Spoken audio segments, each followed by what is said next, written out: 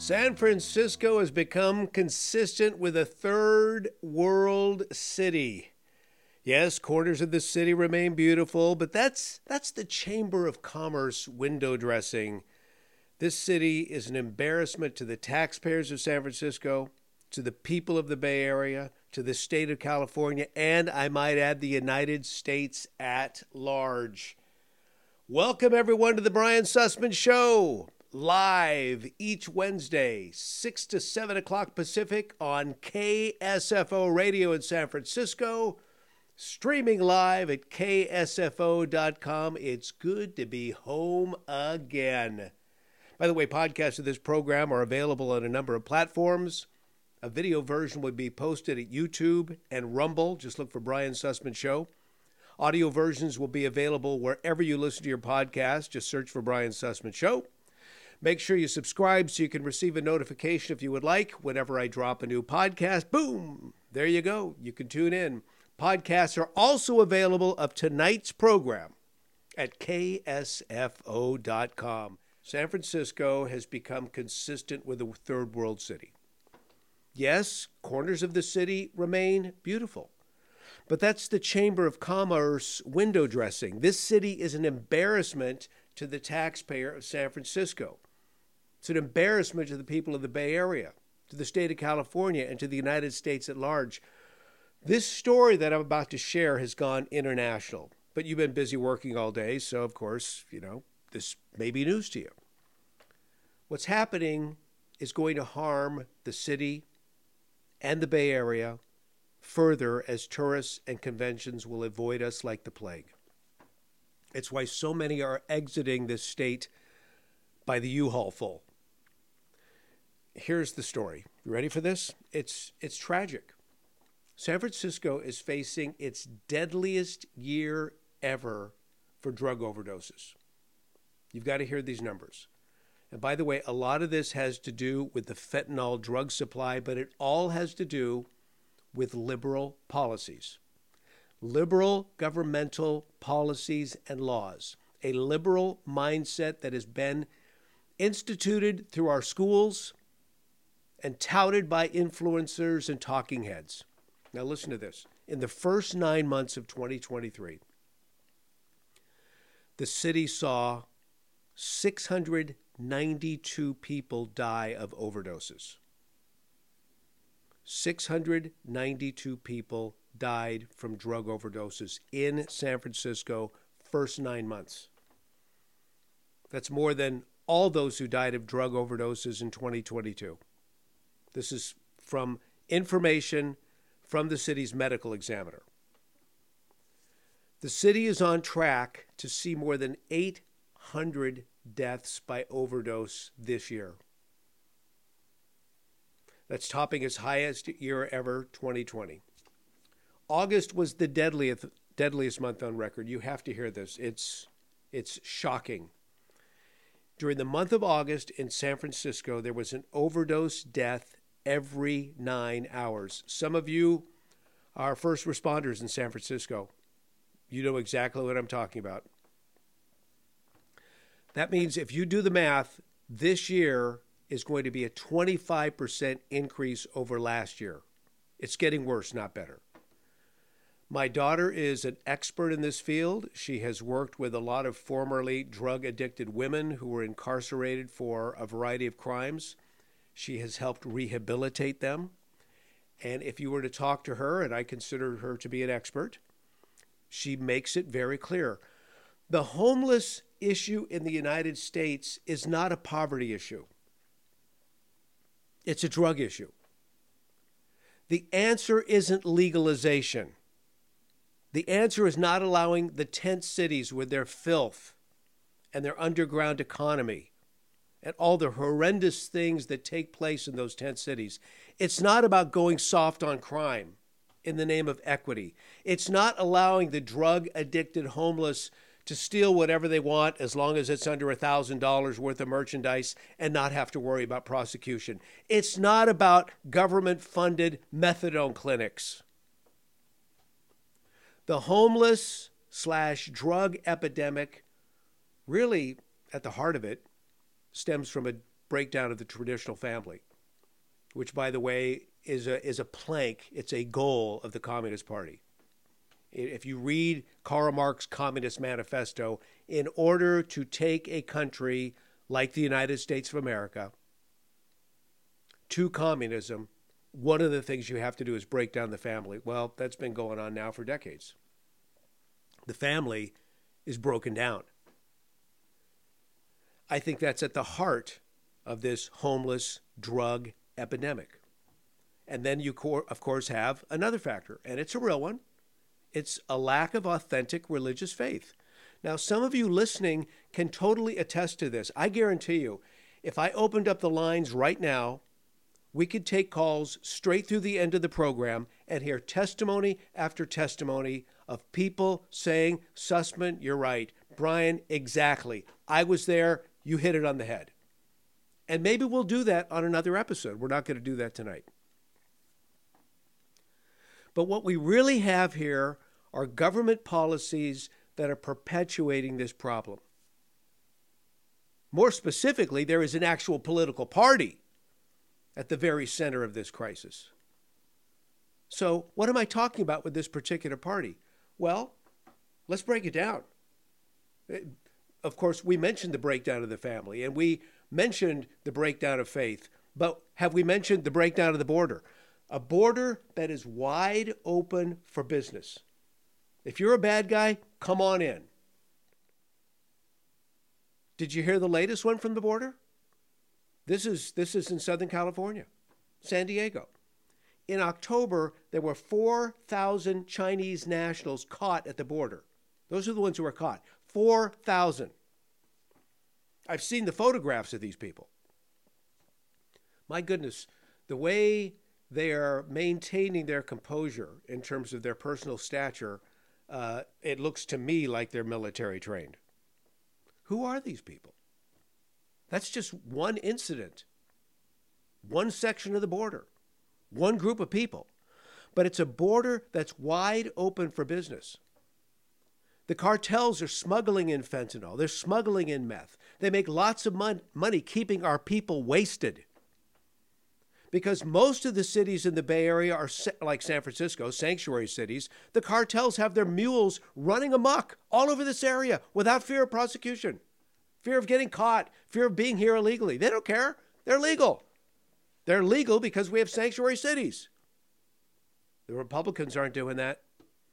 This is Democrat operations in action. Convicted felons getting out of jail early, getting out of prison early, and when they do, they often go back to the well of crime. As for our enemies and people that are just plain evil, oftentimes these drugs are deliberately dosed to murder Americans. It's a not so subversive attack on America. I don't understand how San Francisco or the state can survive. I'm serious about this. I was born in this state. And as such, I love this state. I mean, everyone loves their home. I love this state. I was born here. I've lived the vast majority of my life here. Practically all of my professional career was conducted in San Francisco. But it's gone to hell in a handbasket. I don't know how this state's going to survive. The tax revenue in San Francisco alone that's being lost from all the empty buildings is staggering. All that, and the city is running a huge budget deficit, as always. And despite trashing Prop 13, you'd think that the state would have more money in its coffers, but it's having budget issues too. And by the way, do you know what San Francisco did with the homeless during the dictator of China's visit? They put them in hotels. And by the way, this is the next wave in the name of social equity. In fact, just today, the Los Angeles City Council approved a request to officially withdraw a measure from the March 2024 ballot in LA County that would have required, now listen to this, because this is where it's going. This is where it's going. It's a ballot measure that would have required all hotels in the city of Los Angeles to house homeless people, free of charge for the homeless, but of course at great cost to the taxpayer, next to paying guests. Well, it was defeated this time. Let me give you some other examples of how liberal policies are wrecking the state. This information came to me from a friend who's a police chief in California. Police are understaffed, underpaid. Propaganda war against them. Their hands are tied in so many ways. But here's something. It's called the California Cannabis Equity Grant Program for local jurisdictions. This is a $15 million program. It's $15 million of taxpayer money that we don't have.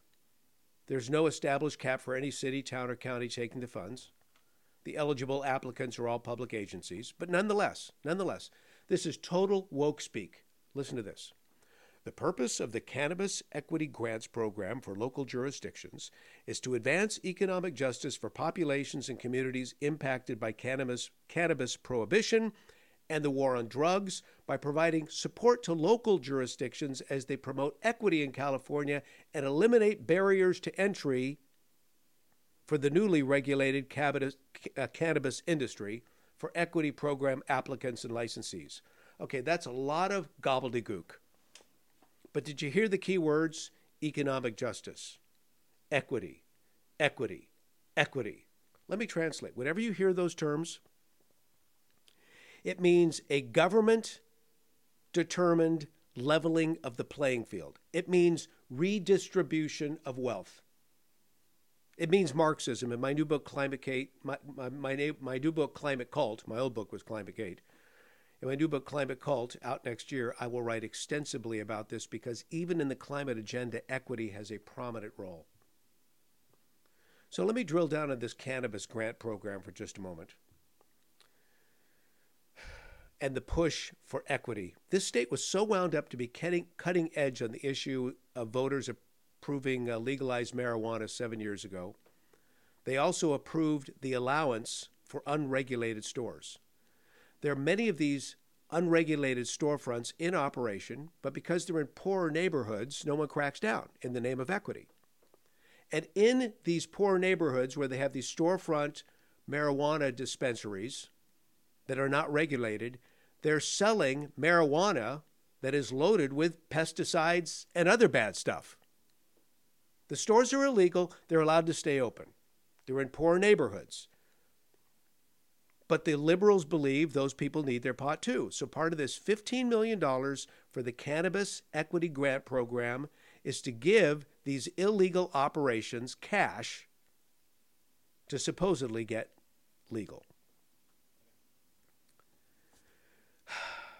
This is not how you build a thriving society. This is how you build dysfunction, which is just what I believe the elite, broad-minded collectivists desire. This. I don't know how many of you are aware of our bullet train to nowhere in this state. You don't hear much about it anymore, but it was a big deal.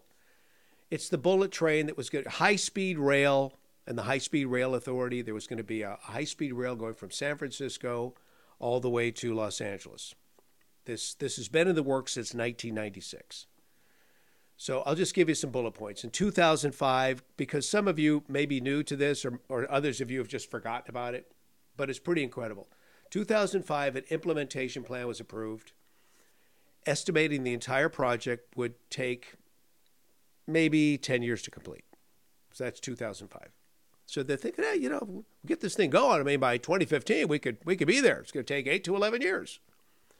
2008, voters approve a proposition providing $10 billion to fund the 380-mile high-speed rail line connecting San Francisco and Los Angeles. So there's $10 million. That's money from you, money from me, $10 billion. Did I say 10,000? $10 billion. 380-mile high-speed rail line. So in 2008, they said, okay, we're gonna get this thing done by 2020. And there's going to be a total cost of $33 million. Total cost of $33 billion. Millions, billions, thousands. I'm getting screwed up here. So we were going to be $22 billion short, but we were on the way because the taxpayers gave this a $10 billion down payment. So the down payment comes in 2008. It's going to be completed by 2020. We figure we'll get some federal money. Federal money was given, $3 billion. All right, here we go. So 2015 rolls around. It's supposed to be done in 5 years. The train supporters finally won a federal exemption from state environmental regulations. We couldn't even build our own high-speed rail because of our own environmental regulations. But we broke through all that. Jerry Brown was governor of the state. And in 2015, finally, there was a groundbreaking ceremony for the high-speed rail. Now, where did I tell you it was going to travel from and to and from? San Francisco, LA, LA, San Francisco, 380 miles. That was the plan. Finally, a groundbreaking ceremony is held in 2015. It's supposed to be done in 5 years. The groundbreaking ceremony was held in Fresno.